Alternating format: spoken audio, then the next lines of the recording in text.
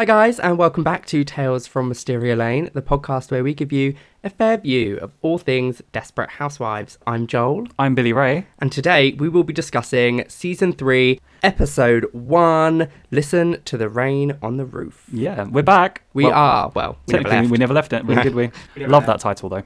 I love the title. I think it's a really cool title. So, as per usual, we'll be splitting it. So I, this week, shall be doing the breakdown of the episode, and B will be doing the trivia. So B, do you have anything to start us off? I do. I have loads of trivia. So okay. I'm going to jump in. So, this episode was written by Mark Cherry and Jeff Greenstein and directed by Larry Shaw. Jeff Greenstein is a semi-new writer for the show, and this episode originally aired on the 24th of September 2007. The episode title, Listen to the Rain on the Roof, is a song by Stephen Sondheim, of course, from the musical Follies. Oh, okay. According to ABC, Listen to the Rain on the Roof was watched by 24.09 million viewers, placing it as the second most watched program of the week on all networks, behind ABC's Grey's Anatomy. Oh, no surprise there. Bitches love Grey's Anatomy. The episode was watched by 4 million less viewers than the second season premiere, though, a year earlier, but it did manage to outperform the second season's finale. Oh, okay. Cherry's decision to advance the storylines by 6 months by the third season premiere came as a response to the series' problematic second season. This is all research, by the way. I didn't say it was problematic. The cast also expressed disappointment in the second season. James Denton, for example, who plays Mike, considered leaving the show. And Marsha Cross confessed, "I've been at Mike's door plenty of times," with script complaints going, "You've got to be kidding." Apparently, Cherry stated that the 6-month time jump would help the storylines develop quicker, and the second season's storylines lagged a bit, apparently. He added, "And I'm going to work much harder to crisscross all of the women's stories so that their lives bump up against each other," which, personally, I think will be nice for Lynette. Yeah, we did mention that quite a few times in Season 2, especially with Lynette, and more than anyone, was that Lynette was very separate from the rest of the girls for a large sort of portion of Season 2. Yes, for most of it, it felt like Susan, Gabby and Brie were A scenarios, and Lynette was B scenario. Yeah. But at the same time, I enjoy Season 2. Yeah, I thought Season 2 was really enjoyable. We had some really good moments. So I was quite surprised to see that they thought it was, and I quote, problematic or whatever. But we already knew from previous trivia that Mark Cherry regretted not having as much involvement in Season 2 and that he kind of wasn't very proud of it. Yeah, Mark Cherry's been quite vocal in the past about Season 2 and how it's certainly not his favourite season. But I don't know, I definitely think there is a worse season of Desperate Housewives out there. I do think there are a couple of worse ones. But Season 2 is enjoyable, even if it gets a bit more melodramatic. Yeah, and Season 2's got Betty.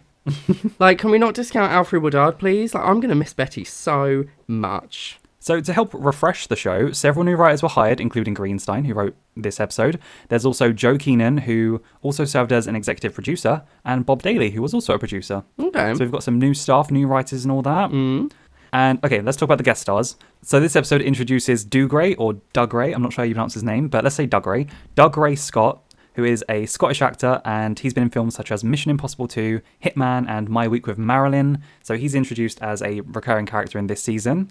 The thing about Ian is that I hate him, and he's one of my least favourite characters in this entire show, and I really hate the trope of having the English character in an American show who has a lot of Americanisms in their English upper British speak. Yes. Don't get me wrong, Doug Ray's a fantastic actor. He does very well in the role, but the character of Ian I just find to be really infuriating. I'm not sure if it's because I'm British, and so I just watch it and I'm just like, but that's not what we're like. I know it's an over-dramatized show, but even that. But it's a trope that we don't like you and me especially. Yeah. Whenever we watch American shows or films and they have the English person who says something American, and we're like, we don't say that. Yeah. But then again, I think it's just like a common thing. Like when English characters are brought into American shows, they just don't like them. I mean, come on, Emily in Friends. Yeah, my brother and sister hate her. People hate Emily in Friends. But in all fairness to Doug Ray Scott, or Doug Ray Scott, he did do the role pretty well, in all honesty. And I'm not going to blame him for any script that he had, but his acting in general was fine. Yeah, I mean, it's certainly not Doug Ray's fault. Like, the character was written the way the character was written, you know, as an actor. He just performs what's written for him and given to him. We also have, and this is exciting for me, we have Laurie Metcalf as Carolyn Bigsby in this episode. She's an American actress who's been in TV shows such as Absolutely Fabulous, Malcolm in the Middle, The Big Bang Theory, and Monk. as well as being in films such as Uncle Buck, Scream 2, and most notably, and where I really recognised her from, was Lady Bird. Oh, yeah, because she's the mum in Lady Bird, isn't she? Yes, she played Saoirse Ronan's character's mum, and she was nominated for a Golden Globe Award, an Academy Award, a BAFTA, a Critics' Choice Award, and an Independent Spirit Award for her role in that. Really? Yeah, because Oh my she was God. really good. She was. She really portrayed that hard-working, working-class mum who's just trying to keep it together as a nurse and all that. Yeah. I remember her mostly from Scream 2 as Gail Weathers' adversary. She's described herself as a workaholic and stated that she's hard on herself during rehearsals. She said that she prefers theatre over other acting media as it's where she feels the most comfortable. And she has also appeared in commercials for Plan USA, a humanitarian organisation that helps children in need around the world. Okay. So another guest star in the show who we stan. Yes, we do. We once again get Kirsten Warren, who returns as the infamous Nora. Yes. Fan favourite. Not really. People hated Nora. People hated Nora. And I mean, I don't particularly like Nora, but Nora is a welcome addition to the show. I love Nora because she brings so much drama. Yeah. And I can feel myself hating her, which I like. Yeah, exactly. I think Nora gets too much hate. So from this episode on, she becomes a series regular. She's an American actress best known for playing Alex Tabor in Saved by the Bell, The College Years. I have no idea if I pronounced that right. As well as Nora in Desperate Housewives, of course. She's been in films such as Independence Day, Bicentennial Man, and 13 Going on 30. Oh, yeah. Just added that to our watch list on Amazon, babe. And finally, we are introduced to Alma Hodge in the opening of this very episode, and she's played by American actress and producer Valerie Mahaffey. She's known for portraying extroverted and friendly, but ultimately insane women on TV shows. This is from my research, I'm not saying that. Such as on Wings, Devious Maids, and Big Sky. Ah, she comes back for Devious Maids, does she? She works with Mark Cherry again. Also, she won the Primetime Emmy Award for Outstanding Supporting Actress in a Drama Series for her performance as Eve in the CBS series Northern Exposure in 1992. She was the only actor from the series to win an Emmy. Oh, wow. She is great. I love Alma Hodge. I have one more thing, so just one more. This is from an IMDb review. It's not a funny review, but I found this interesting. It said, so basically, this reviewer, Ted_Picale, on the 12th of October 2006, gave it 7 out of 10 stars. The title was Tribute to Twin Peaks? Question mark? Which Orson was in. It said, am I the only person that thinks this episode contains a tribute to David Lynch's excellent Twin Peaks?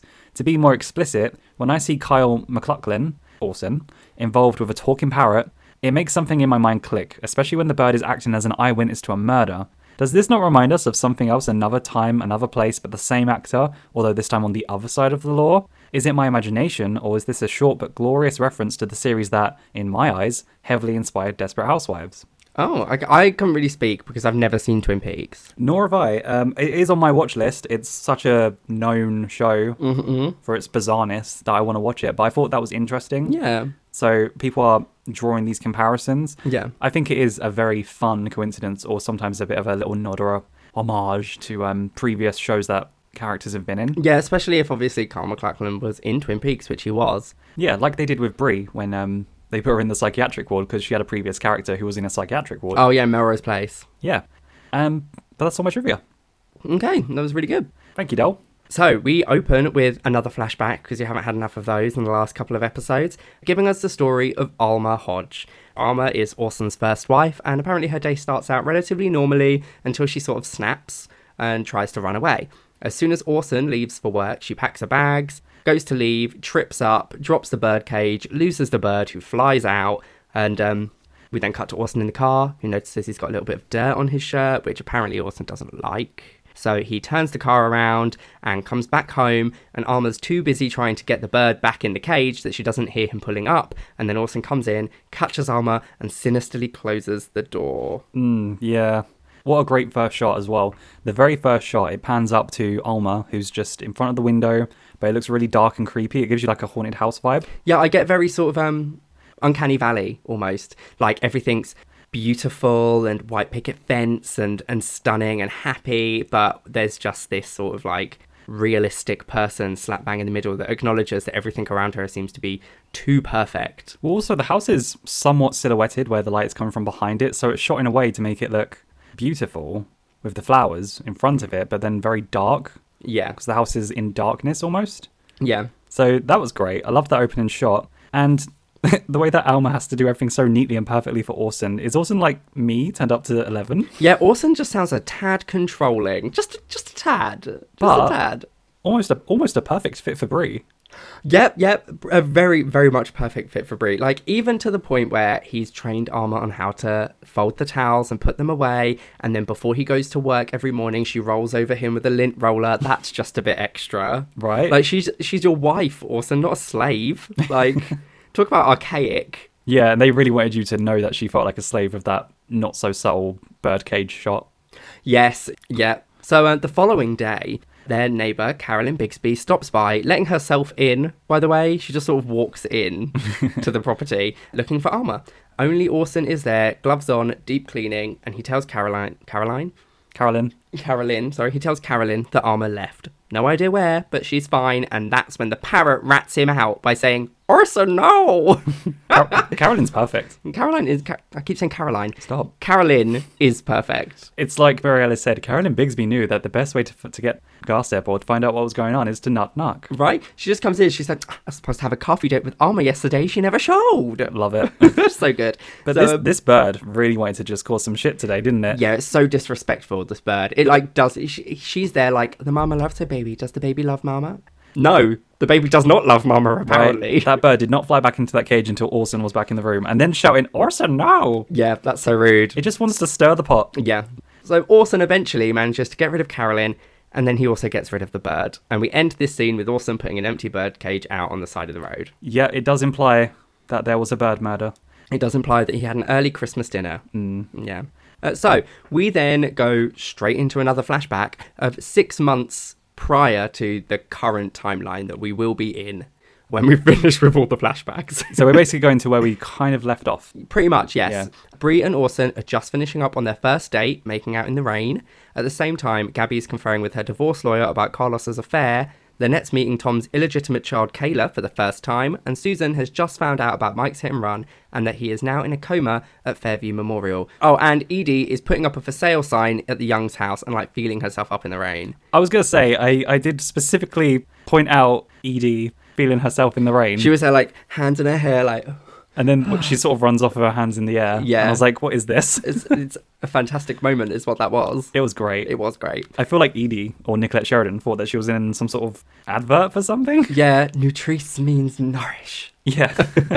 But I love the shot. I like when cameras do this sort of long panning around, showing what everyone's up to.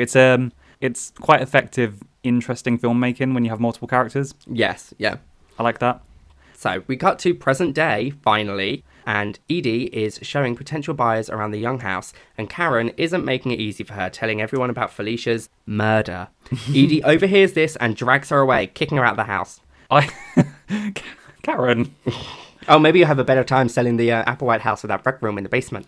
Yeah, I really liked that. And Edie just manhandling Karen around the place. Those are for potential... You withered old mooch. Poor Karen. Poor Karen. But poor Edie as well. Yeah, Karen's in there trying to, like, up Edie's business. Yeah, but she's an old lady. She doesn't know better. So she does know better. Let's not give her that credit because she's old. She doesn't know better. Karen knows better. She's just there to fuck shit up and have a good time. Clearly. I loved that scene. She's screwing over Edie in the process, and we are not having it. Also, Edie looks fabulous in that red suit. Oh, she does. She really She looks does. so good in that red suit in that scene. I mean, I know she's there to impress potential buyers, so that's why she's dressed up. But girl, that red suit was amazing. Good job. Yeah. Which will not be the best outfit of the episode because he's not doing that anymore. I'm not doing best outfit of the episode anymore, I'm not. But I will try to make a conscious effort to point out outfits I still like. So, Lynette is trying to do the family Christmas photo, including Kayla in the mix. However, Lynette is shocked when Nora sits herself down in the frame. It looks like Nora's trying to sort of force her way into the family, and Tom doesn't have the balls to tell her to back off. Eventually, Lynette tells Nora that she would prefer if she wasn't in the photo, and Nora takes this to mean Kayla too, and goes to leave with her. Well, that's what she makes out like it is anyway. Yeah. Honey, they're kicking us out. Right? They don't want us here. They're kicking us out. She like rips off the Christmas hat and like, throws it on the floor. This level of manipulation eventually makes Lynette back down, and Nora jumps on the kids, making it impossible for her to get cropped out of the photo. Nora's there like, I feel like this photo is a little stiff, and then she jumps on the kids. That's not why she jumps on the kids. She jumps on the kids because she knows full well she cannot get cropped out of this photo if she's there slap bang in the middle. Yeah, the lady ain't stupid. Yeah. Also, she wants to be the centre of attention. She does want to be She the wants to centre be the of main attention. point of this photo. With her summary, little dress Yeah, for a Christmas photo. It really wasn't a Christmas dress. And to be fair, Nora does sort of deserve to be on the sofa with the rest of the kids. So straight away, Nora is so fantastic and so unlikable. But Yeah. I was a little bit on her side. Why? And that is probably the only time I'll say that. But look, you're doing a family Christmas photo, Lynette. You could do one with like all of you, including Kayla and Nora. And you could do one with just you and the kids. You could do one with just Nora and Kayla, just the kids. There's different ways you could do it. But there's no reason to really want to kick someone out of a Yeah. photo. It just seems a bit mean, Lynette. Bitchy. Yeah, I did have, However- like, I got like a little note that says, I'd take a few photos. Perfect. We think this... But we haven't had to deal with Nora for 6 months. So I also can't blame Lynette as well because she's at the end of her tether. Yeah, like for us, this is our first thing with Nora, and we're like, Lynette, you're being really unfair. Come on. But Lynette's dealt with this for 6 months. True. So maybe we shouldn't be judging. Maybe not. But the smart thing to do is to take several photos. Exactly. And then you wouldn't be left with the one with Nora on the kids either. Because you could be like, yeah, haha, Nora, that was so fun. But now let's take a bit more of a mature photo. Or how about you're in the frame, bitch, move. So how the turntables, and Gabby is now waiting on Xiaomei, who is heavily pregnant and giving Gabby a whole lot of attitude for someone that fucked her husband, I'm not going to lie. Yeah, Gabby's having a bad time. A real bad time. She still looks fabulous though. Her hair is all in disarray. She's got Lynette's shirt on, Yeah. but she looks great still. She is dressed like Lynette, but she's kind of rocking it. Yeah, she does kind of rock it. And I know it's unfair to Lynette because Lynette dresses like Lynette all the time and looks like a hot mess. But Gabby just dresses like Lynette once and I'm like, oh my god, it's fashion. Different kind of bridge troll. True. That's so unfair to Felicity Huffman. She's just a different kind of bridge troll, really. So apparently, the doctor has said that Xiaomei should only get out of bed to pee, as it's better for the baby. And Gabby goes to leave, and Xiaomei tries to get Gabby to rub her chubby stumps, but this proves to be too much for Gabby, who reminds her of how lucky she is to be staying there and not with Carlos in his ratty apartment. I have to say, Gabby's got a damn good point. She does. She has a really good point. She's like, oh, where are my crackers? Oh, pickles and soup. Who eats that? Ever heard of a store? Right? And then she like throws the pickle on the floor. That is just disrespectful. Xiaomei, I know Gabby's probably treated you really badly for the last 6 months because you fucked her husband. I'm just going to keep saying it because apparently you need reminding that you did it. Yeah, she says, you treat me like dirt, and this is coming from the girl who's like pampered and getting more food and time than she deserves. Right? I wonder why she treats you like that. I mean, they literally asked you to be their surrogate so they could keep you in the country because they considered you family. And yeah, Gabby had a bit of a hard time once Carlos started like prioritizing you.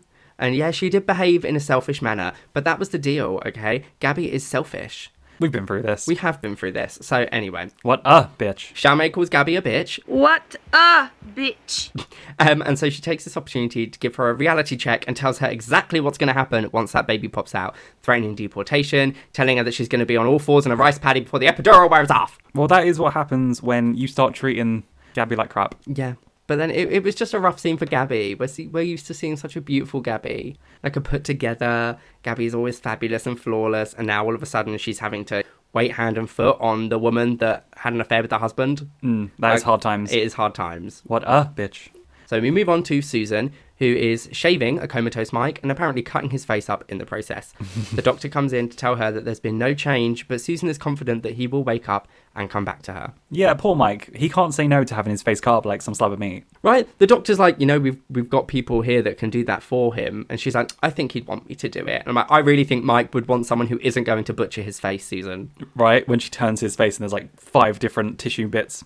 But I do like this scene. Susan has a really hopeful attitude, or she's deluding herself. But either way, it's very sweet, and I do feel very sad for her. She might be deluding herself, who knows? Like, it could very well be delusion. But if you let that delusion take over, it just leads to depression. Like, let's not forget that 6 months previously, she was waiting for him to meet her at Dogger's Point to propose. Yeah. And now all of a sudden he's in a coma, and he's been in a coma for 6 months.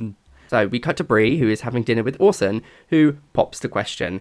She's rightfully a bit hesitant, but she does end up agreeing, and Orson seems sinisterly happy about this. Right? I can't believe that Orson's proposing after 6 months. What the hell? Yeah, 6 months is very, very fast. And Bree should know better, because didn't George propose to her a lot quicker than that? George did propose to her a lot faster than that. She'd only just buried Rex, like, I don't know, God knows how long before George proposed to her. And then look what happened there. Oh, poor Bree. And Bree's there, like, checking out the engagement ring, whatever, and Orson's there eating a bit of the cake, like, everything's falling into place. Yeah, they really want you to think that he's off. Screwing Bree over, that's what they want you to think, that Bree's got some more terrible taste in men. Yeah, something bad's coming for Bree. Yeah. So we cut to a new character now, Ian Hainsworth. I know. Let's just get this over with. Ian is at the same hospital as Susan, and his wife is also in a coma after a horseback riding accident because they're both bougie people. It's been 3 years, apparently, for poor old Ian, and in that time he has avoided contact with people as much as possible, until he meets a Miss Susan Meyer, and eventually they become friends. Now, 6 months later, he is bringing coffee to Mike's bedside, and he invites Susan for a coffee outside of the hospital, like a date kind of thing. Yeah, a date. But she has to turn him down because she's already got plans meeting with the girls, and she asks Ian what time it is, and so he decides to get her a watch. Yeah, so we finally have one of my least favourite characters in the whole show, Ian. Yeah, I'm trying to think if there is a character I dislike more than Ian. No. But talk about some dark humour with Susan and Ian having a meet cute in the hospital while their partners are in comas. That's Right? fantastic. I mean, I understand it's been 3 years for Ian and only 6 months for Susan, but still 6 months is a lot of time to spend with someone, your partner, the person you have feelings for in a coma. And Ian can probably feel like he can confide in Susan because she is going through the same thing. And so I do get that they would form a friendship. I do think that buying her a watch is a little bit excessive. Yeah, I think, to be honest, their whole relationship could be its own show entirely. But also, I've dated people who might as well have been in comas while I was dating them. So I kind of feel Susan here as well. I'm sat right here, babe. Not you. So, Bree has called the girls together for lunch to invite them to a dinner that her and Orson are having. However, the girls can tell that she is hiding something, and they refuse to go to Bree's dinner until Bree tells them why she is actually having it. So she takes off her elegant white gloves, and that's when everyone notices the engagement ring. Everyone's gagged, oh wow, you move a bit too fast, don't you? And oh, blah blah blah, and all of that sort of stuff. And conversation moves to sex.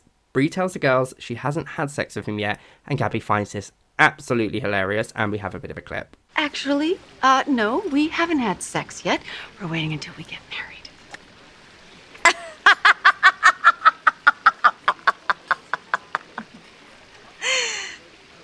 Oh my God, you're serious? No sex at all? Not even... Whatever you're alluding to, no. But you're gonna get married. You wouldn't buy a car without at least taking it for a little test drive? I mean, Gabby's got a point. Well, yeah, the whole notion of not having sex before marriage almost seems a bit archaic now. Yeah, I mean, there are still people out there that want to go down that route, and respect to you, you do you, and if that is what's interesting for you and that's how you want to proceed, then that's not a problem. But I side with Gabby in that you don't buy a car without taking it for a test drive. Yeah, just like Gabby, I would have been like, are you joking? I don't really know why Bree doesn't... Well, I don't get what Bree's mentality is. I love Bree in this scene with the gloves. She's looking so fancy. She's bougie enough to invite all of her friends to lunch, to invite them to dinner. Yeah. That's so strange, but so Bree. Yeah, I also... Lynette, that was a bit unnecessary, wasn't it? Wow, you move fast. Backhand her with that ring in my hand. Well, I don't blame her. If I was her friends, I'd be a bit concerned for her, to be honest, after what she's been through. Yeah. So, Tom and Lynette are getting ready for Parker's birthday party, and Kayla has been invited, but Lynette has lied to Nora and told her it's just going to be a quiet afternoon at home. Tom is afraid that Kayla will tell Nora about the party, which I think is a very valid fear. Well, yeah, kids Because, talk. what are you going to do? Turn to Kayla and be like, don't tell your mum, though. Right, that's a bit bad parenting. And Lynette seems very offended that Tom would be scared of Nora more than her. That was a dynamic that I didn't really like very much. Well, When Lynette's like, you're more afraid of Nora than you are of me, I was like, I don't really like this dynamic. well, I get a little bit what Lynette's saying. No, I get it. I just don't like... Are you trying to say that you would rather stand up to me than stand up to Nora? I'd rather you guys just didn't have a relationship that's built on fear. That's true. That is very true. But Tom does kind of outsmart Lynette here by saying she's gonna find out. Nora will find out. You can't keep this from Nora, especially if Kayla is invited. So you might as well have just bitten the bullet and invited Nora. Yeah. Like, you might as well have just done that, because not inviting Nora is just going to cause so many more problems in the future. Yeah, this was not your best moment, Lynette. No, it really wasn't the best moment for Lynette. But girl's desperate. Yeah, she just wants some peace and quiet. She just wants a bit of time without Nora. And at the moment, she can't get she can't get her family without Kayla, and she can't get Kayla without Nora. I feel for her. Yeah. Susan is meeting Ian at Jane's bedside now, but this time with smoothies. I despise strawberry, so I'll take the strawberry. Oh, God, that was so awful. Anyway, Ian makes a lame attempt at a joke and invites Susan on a date. This shocks Susan, who accidentally throws her smoothie over Jane's comatose body, and before Ian notices, she quickly throws a blanket over the evidence before Ian comes back. I think you know what I'm going to play. Yeah. That was a clumsy as hell Susan moment. I really hate to say this because I don't like Ian, but he is coming across as really, really nice and sweet here. Why? Just inviting her out for lunch and stuff, or dinner or whatever. He's just coming across as charming and nice. Ugh. It's hard to say because I don't like him. Yeah, I know. And it's hard for me to agree because I don't like him. I'm trying to be unbiased and just look at it as a human person. But even Ian's there like, I've been in my situation longer than you have. And I'm like, it's not bloody competition, Ian. No, but what he means is, I've been here for longer than you have, so I know that eventually you might get the feeling that you need to go out and see other people. Yeah, like, I've been in the situation longer, so I understand if you're not in that place yet. And I think that puts a really interesting question in Susan's mind, but we'll get that in another scene. Yeah. Which I can't wait to talk about. No, me either. So Nora gives Lynette a call and asks to speak to Kayla. However, she can hear a party in the background. Lynette still attempts the lie. But Nora clearly doesn't buy it. And so they have 10 minutes to get rid of the party bits and apparently take it all over to Gabby's place. This is real shade. Well, Lynette, how awkward was it when all Nora can hear in the background is, shh! Yeah. Nothing. We're just having a quiet evening in. I'd have been like, kids, can you turn the TV down? That's what I would have said. And then I would have gone into the next room. Yeah, they're watching a film. Yeah, they're watching, like, I don't know, Ferris Bueller's Day Off or something. Something with, like, party noises or some shit. I don't know. But literally, it's shade because she calls Gabby and she's like, Gabby, I need to borrow your back garden. We take full responsibility for anything the pony does. Yeah, this scene is chaos. They have to move all this party stuff over. There's balloons, there's banners, there's a pony. They do it the right way, though. Oh, there's $20 or $10 or however much they offer for the kid that can carry the most shit. That is the way to do it. Yeah. So, good job, guys. So as all of the kids are running across the street from Lynette's house to Gabby's, Edie is trying her best to sell this property to a couple that have heard some strange things about the neighbourhood. That, you know, they just want a really nice, quiet place to settle down. And Edie assures them that there is no quieter street than Wisteria Lane. And now she opens the door to, show those people out. That's when all the kids are running around, so she slams it quickly. Let me show you the media room. I love that. So there's no quieter street, and then the first time that it's probably ever happened, you've got a whole ton of party kids running across the lane. That's probably never happened. No, it will never happen again. Poor Edie. Yeah. Girl's really trying her hardest, but she can't get past the stampede of children, Karen McCluskey. Edie trying to sell a house is quite a funny gag in this episode. Yeah. I love it. They do successfully move everything until Lynette and Tom remember the birthday cake. And so Lynette runs back home to grab it, and that's when Nora enters before Lynette can get away. When Nora enters, she gives me some real energy. I'm just going to play a clip of what this reminds me of. Well. What a glittering assemblage. I must say, I really felt quite distressed at not receiving an invitation. You're not welcome here. Oh dear. What an awkward situation. That was Nora all over. Was that Maleficent? Yeah. But Nora's given me some real Maleficent energy right now. Yeah, she's not invited to the party. I must say, I was quite distressed to not receive an invitation. I will give credit where credit's due for Lynette slamming that cake on the floor and kicking it out of the room. Like sliding it across the floor. That was smooth as fuck. Like, honestly, good job, Lynette. I wonder how many cakes they had to ruin to get the shot. Yeah, right? How many cakes were there that Lynette had to kick? Because let's face it, each time it was just going to hit something and get ruined. And then they'd have to clean and then start the scene again. So Nora questions Lynette on where the kids are, and she does fall for Lynette's lies eventually. Until one lonely little kid comes running out of the bathroom, party hat and everything, and he's like, where did everybody go? This poor kid. This poor little kid. He's so confused. Oh, you didn't check? You didn't check that you had every child.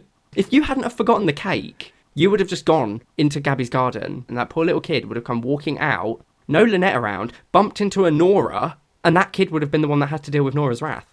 Also, Mr. Outfit Man, the hell is Nora wearing here? Oh, God, it was hideous. She's got a yellow blazer with blue flowers all over it, brown shorts. What's happening? Yeah, What's it's not happening? great. It's not great. It's a little white trash. Ugh. It's the kind of thing that Jenny's mum would wear in Forrest Gump. And they've got like shitty little house and surrounded by all the fields, and they're like chewing on wheat or whatever. I don't know. We don't see Jenny's mum, but It's one of the weirdest outfits I've seen in the show. yeah. Which is perfect for Nora. It is very perfect for Nora. It definitely gives off Nora's vibe. We do get a standard Nora vibe from that outfit.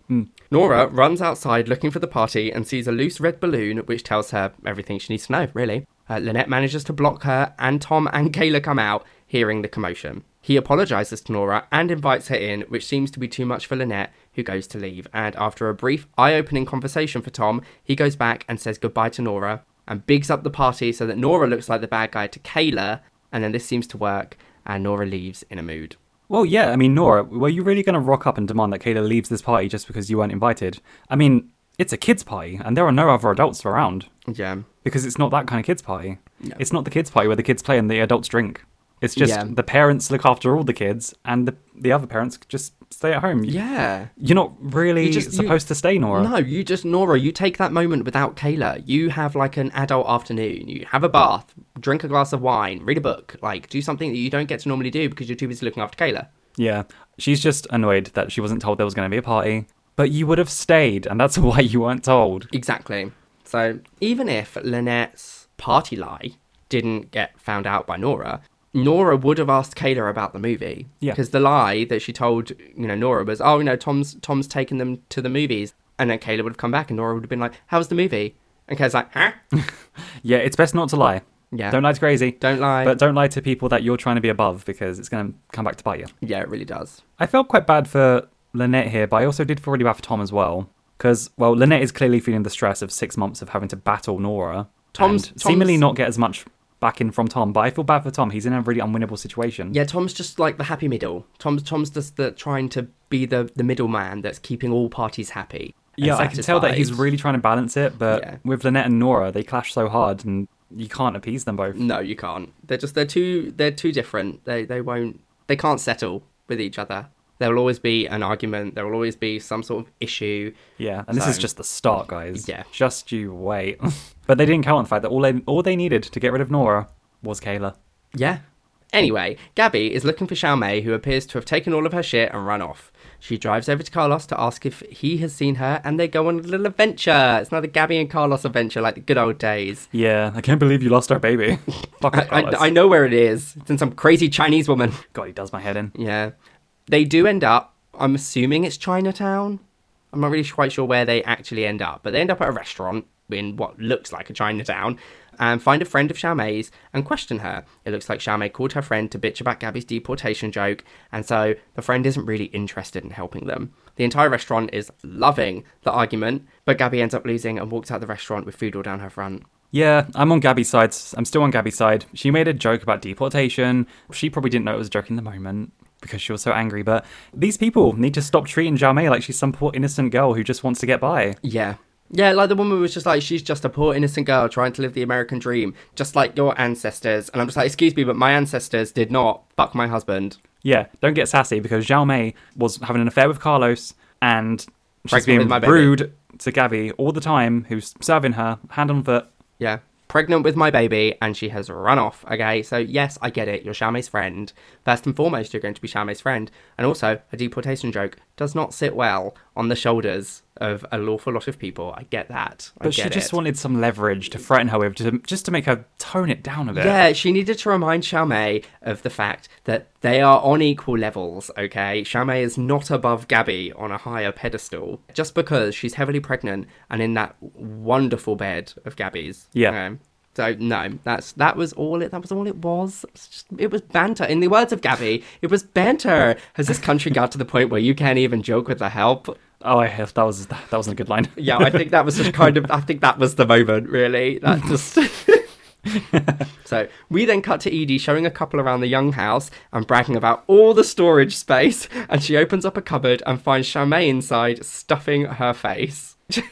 And so she quickly closes the cupboard and tells these people, have I shown you the media room? Right, poor Edie. We have another Edie trying to sell the house gag. Edie just can't get a break in this episode. It's my favourite gag of the episode. I think it's so funny. I remember when we first watched it, and every time Edie was trying to sell the house, I was just laughing. It was I feel really bad for Edie. And also, at the end of that scene, Gabby, girl had noodles in her cleavage. I mean, having a Chinese woman eating sandwiches inside the closet space could be a good seller. Like, look how much storage there is. You could literally eat sandwiches in this closet. It's like a room. Yeah. I don't really understand why she was hiding in the closet in the first place. I mean, it's an empty house. Yeah, true. Like, maybe she had them coming in. Possibly. So Orson is interested in no longer waiting until they get married to bend Bree over the kitchen island and go to town. But she is still standing firm, pun intended there actually, by the way, on her values and believes it will be better if they wait. Ew, Brie and Orson kissed really loudly. That was a really loud kiss. Maybe it's because it was so close to the camera. Maybe, yeah. It was not very good. It wasn't very nice at all. But Bree is still standing firm. But of course, it's the man that changes his mind at the last minute. Of course, it's the man that's like, yeah, I can't wait any longer. Yeah, but it's not working, Orson, sorry. No, sorry about that. Actors want opening night to be perfect. That's why they rehearse. That is why they rehearse. But he has a very valid point. Sorry, Orson. But have you ever heard of improvisation? You get improv nights. So Susan is visiting Mike once again, but this time she is visiting to ask him permission to go on a date with Ian. She tells him that she won't do it if he wakes up and tells her not to, but right now she just needs someone to talk to as she's really lonely. She hugs him, tells him that she loves him and goes to leave, but not without reassuring him that it really is just dinner. It was a really sweet scene. This is a heartbreaking scene. Yeah, it was really sad. Terry Hatcher's acting is really fantastic here. Yeah. It comes across as really heartbreaking and quite tragic, especially when she starts pleading with him. She's like, Yeah. wake up, wake up. Yeah, it got me choked up. Like, watching that scene, I was getting emotional at it, like, with her desperation. Because I'm there, so desperate to not have Ian in this show, that I'm there like, Mike, wake up, please. Please just wake up. But we waited so long for them to get together.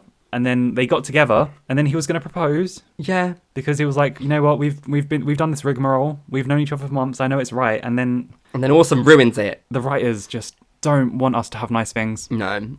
It was, like, the desperation from Susan really does break your heart. Yeah, Like, well, Terry Hatcher got some praise from all the critics about in this episode. Oh, really? Yeah, a lot of them said that she was really good in this scene and stuff. I would imagine so. I mean, it was a very good scene. It was nice to see less clumsy Susan and more human Susan. Yeah. So Gabby drops Carlos off home whilst on the phone to Edie. Gabby, get off that phone while you're driving, girl. Not I agree. good, not I good. agree.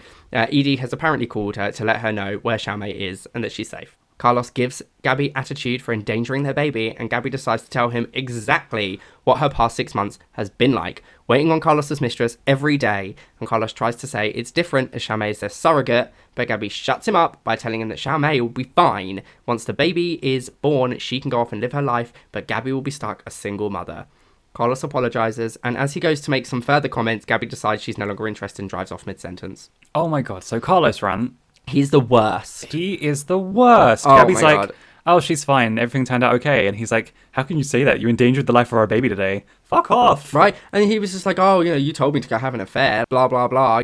Meaningless affair. Yeah, meaningless. Like, the fact that she was the surrogate makes this affair worse than the one with John. 100%. Right. Because that was meaningless. I mean, it grew to be less meaningless, but Yeah, but it started it started because you were being a bad husband, Carlos. This didn't start because Gabby was being a bad wife. Yeah, because she brought up the very valid point. She was like, how would you have liked it if an hour after you found out about John and me, you had to rub his feet and, make him dinner? And that's when Carlos was like, it's different. Yeah. Xiaomei's the surrogate. No, it's not different. But this is a powerful moment, Gabby. You call him out. You tell him how it Yeah. is, and I love that. Yeah, and also she's got a point. Xiaomei is going to be fine. She's got her green card now. Her green card was that baby. And once that baby's born, she's an American citizen. She's allowed to stay in the country. Yeah. So she can go off and live her American dream, just like her friend said. Exactly. The deportation threat was an empty threat. Yeah. It was more of just a reminder. Not if a nice anything. threat. Not a nice threat. We're not standing by deportation jokes. Like, we don't stand by deportation, just saying that, even though we've made an awful lot of comments this episode about how we totally stand by Gabby and her deportation threat. But also when she drove off and just left him standing there before he could say anything else, that was Queen. even more powerful. That was Queen. That was like Queen moment right there. Carlos is just like, I would just for reference, and she's just like, drive, vroom, not interested. Bye, Felicia. She's like, no, I had my say. So Orson is doing the washing up, and Bree is questioning why, as she's already done it. Normally, that would piss me off. I've done that before. Yeah, I know he has, and it's completely unnecessary. Well, if it's not right, I have to make it right. I'm sorry. Oh my god. Orson says he noticed some streaks and teaches her some cleaning tricks, which seems to get the girl so damn horny. She's there like leaning up against that kitchen island while he's there like, oh, for really tough stains, I use a mixture of this and this. And Bree's there like, Yeah, Orson getting Bree to have sex with him by schooling her about cleaning products. is this Perfect. Is this a like a ploy on Orson's part?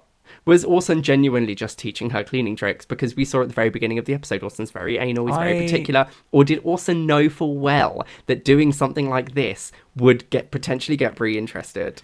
Who can say?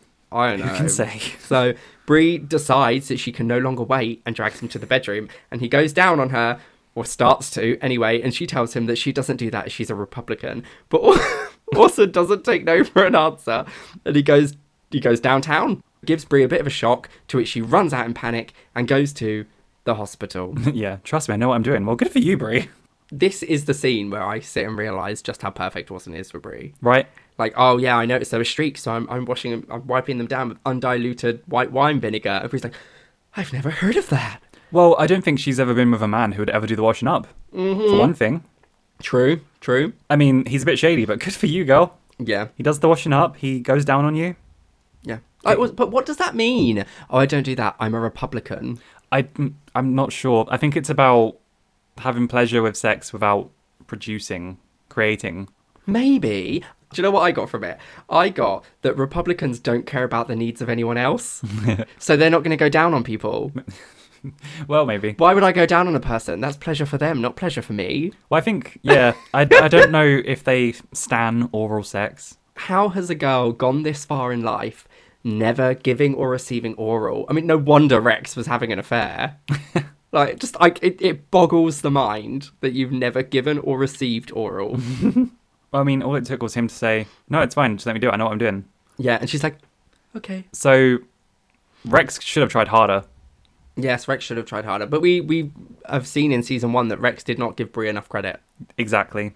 So, she is getting seen to by a nurse while she's describing her symptoms. Getting seen to again. And it turns out she had an orgasm.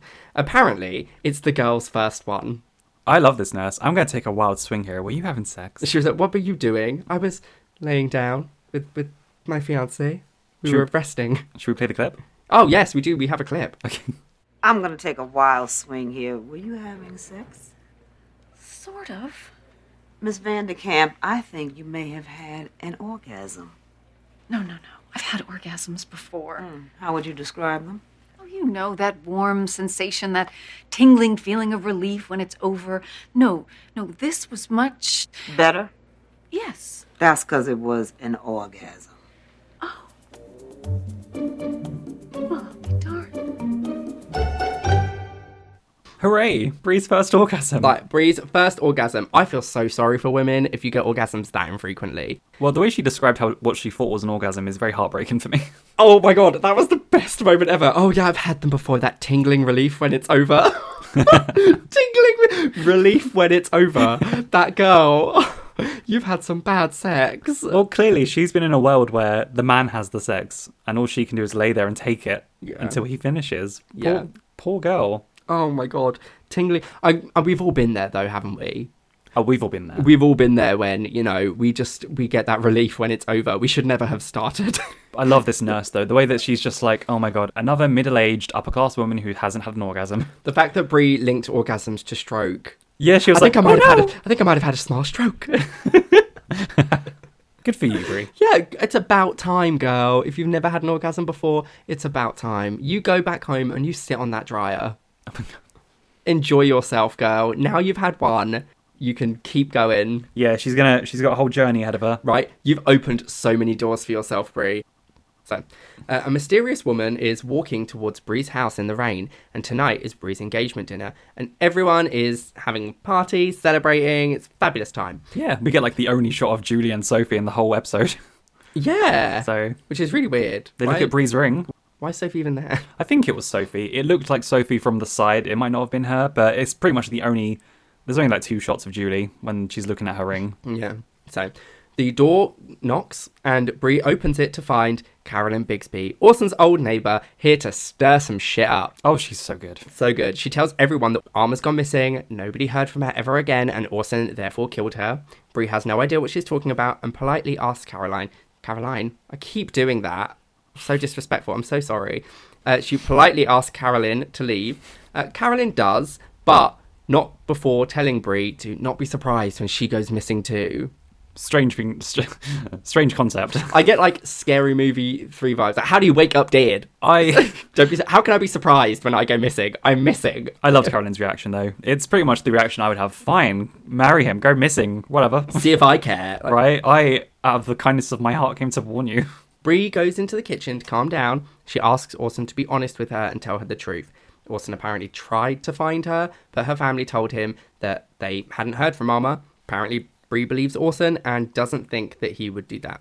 Apparently, Orson was granted terms of divorce on like abandonment, I think is what Orson says. Like, this moment in the kitchen is really uncomfortable because Bree's there like, okay, Orson, I believe you, and Orson's like clinging on to Bree for dear life, like he is squeezing that hand, girl. Oh, the red flags. Yeah, like Orson wouldn't even let her go. The amount of red flags. She's just ignoring all of them. Yeah. I guess when you wear rose-tinted glasses, you can't see all the red flags. Yeah, I was literally about to quote that. I guess, you know, when you're wearing rose-tinted glasses, all the red flags just look like flags.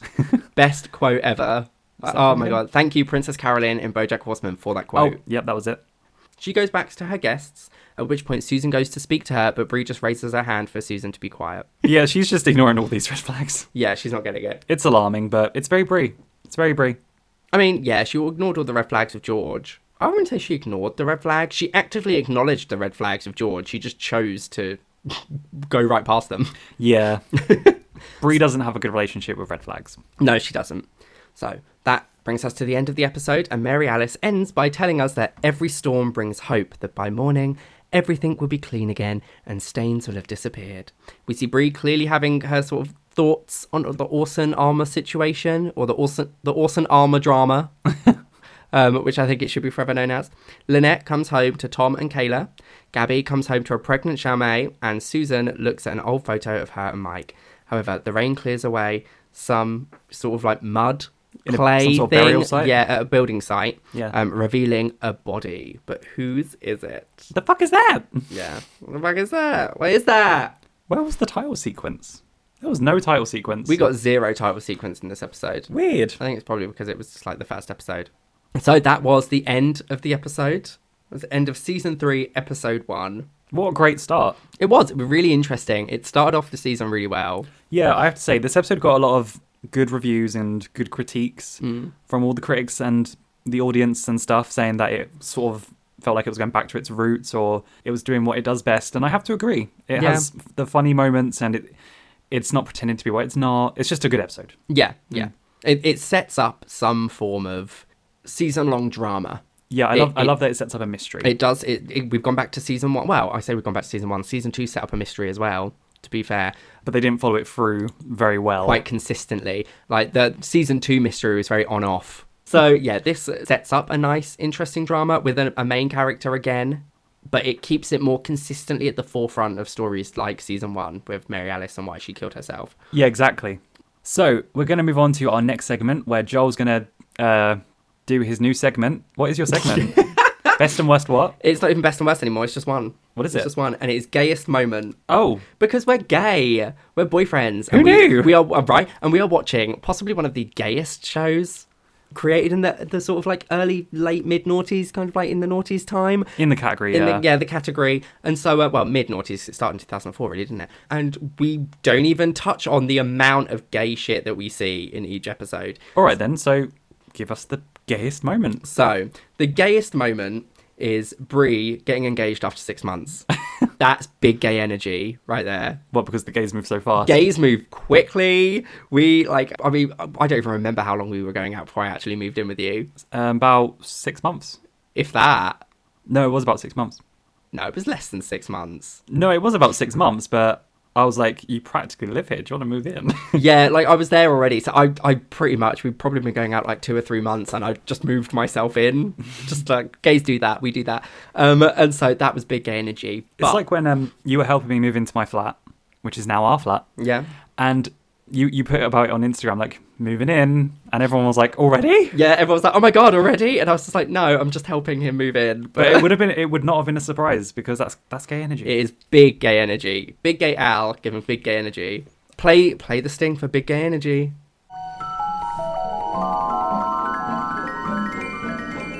What made you choose that as the sting exactly? Oh, because I wanted something like magical and gay and fabulous, and I felt like I just wanted something like twinkly, you know. Okay. But an honorary shout out does go to my original choice when I was first watching this, which is Edie feeling herself up in the rain. Because us gays do that as well. Like, we're in a Naughty's music video, we'll be whipping our hair around in the rain. Yeah, feeling our best Christina Aguilera. Yeah, I agree. So a little honorary shout out goes to Edie for that, like that trench coat, feeling her hair in the rain moment. For a bit of opposition, did you want to do like straightest moment? I can do straightest moment, but I haven't picked straightest moment for this episode. Okay, can you think of one? We don't have to do it. I was just wondering if you wanted to do that as well. I thought No, that'd be a good idea. Obviously, as a joke, we don't think that all straight people are terrible. The straightest thing that we saw in this episode, ironically, considering all of the men in the episode, is probably Susan shaving Mike. That was relatively butch from Susan. Good job, Sue. So straightest moment is something that's kind of butch or can cause pain or is illogical. Yeah, pretty much. Love it. So yeah, that was my award. And so now we move on to B segment of Best and Worst Parent, I'm assuming you are keeping? Oh, yeah. Yeah. So who do you have for Best Parent of the episode? My award for Best Parent of the episode goes to Tom for doing his best with the kids and with Kayla too. Lynette is a solid runner-up, but I had to give it to Tom for trying his best to really balance it all out. I assumed as much. And find a situation that he can't really win. Yeah. But also Lynette was a bit shady with all the lies. Yeah. Lies! But she's having a hard time. She's having a bad time. She is having a bad time. I kind of assumed that you would give it to Tom. That doesn't surprise me that much. I think that Tom deserves it. I think he is trying his best. Ultimately, there are times when he's maybe not hitting the mark, but he's trying. He's really trying. He gets credit for the attempt. And he's in a wild situation which no one saw coming. No, and like Jesus knows I wouldn't know how to handle that situation either. Like who can really comment on that situation unless you've been in it? Like it's such a far-fetched situation. Yeah. So, who do you have for your worst parent of the episode? My award for worst parent of the episode goes to Nora. Oh my god. Okay, we're going to hear that for quite a while, I think. It's just because she wants to take Kayla away from this cool party. Just because she wasn't invited, but it's a kids' party, and there weren't any other parents anyway. But Nora is a child. But 2 times in this episode, we've seen Nora act this way, where she's like, I'm just going to take Kayla away then if I can't get what I want. I'm taking my daughter. Yeah, manipulation. Like, oh, fine. Well, if I take Kayla away, then Kayla will sulk, and then Tom will look like the bad dad, and Lynette will look like the mean stepmom. And I can't stand kids being used as weapons in your war games. Yeah. So, there you go. Yeah. I would say there's a solid picks, babe. Thanks, doll. You're welcome. So, yes, that was the end of Season 3, Episode 1. Listen to the rain on the roof. Please do leave us a review on Apple Podcasts. Please do share us with all your friends. And if you'd like to send in some lovely mail, where can people do that, Joel? You can find us on Instagram at boyfriendsreview, and you can find us on Twitter at BFSreview. We also have email, which is boyfriendsreview@outlook.com.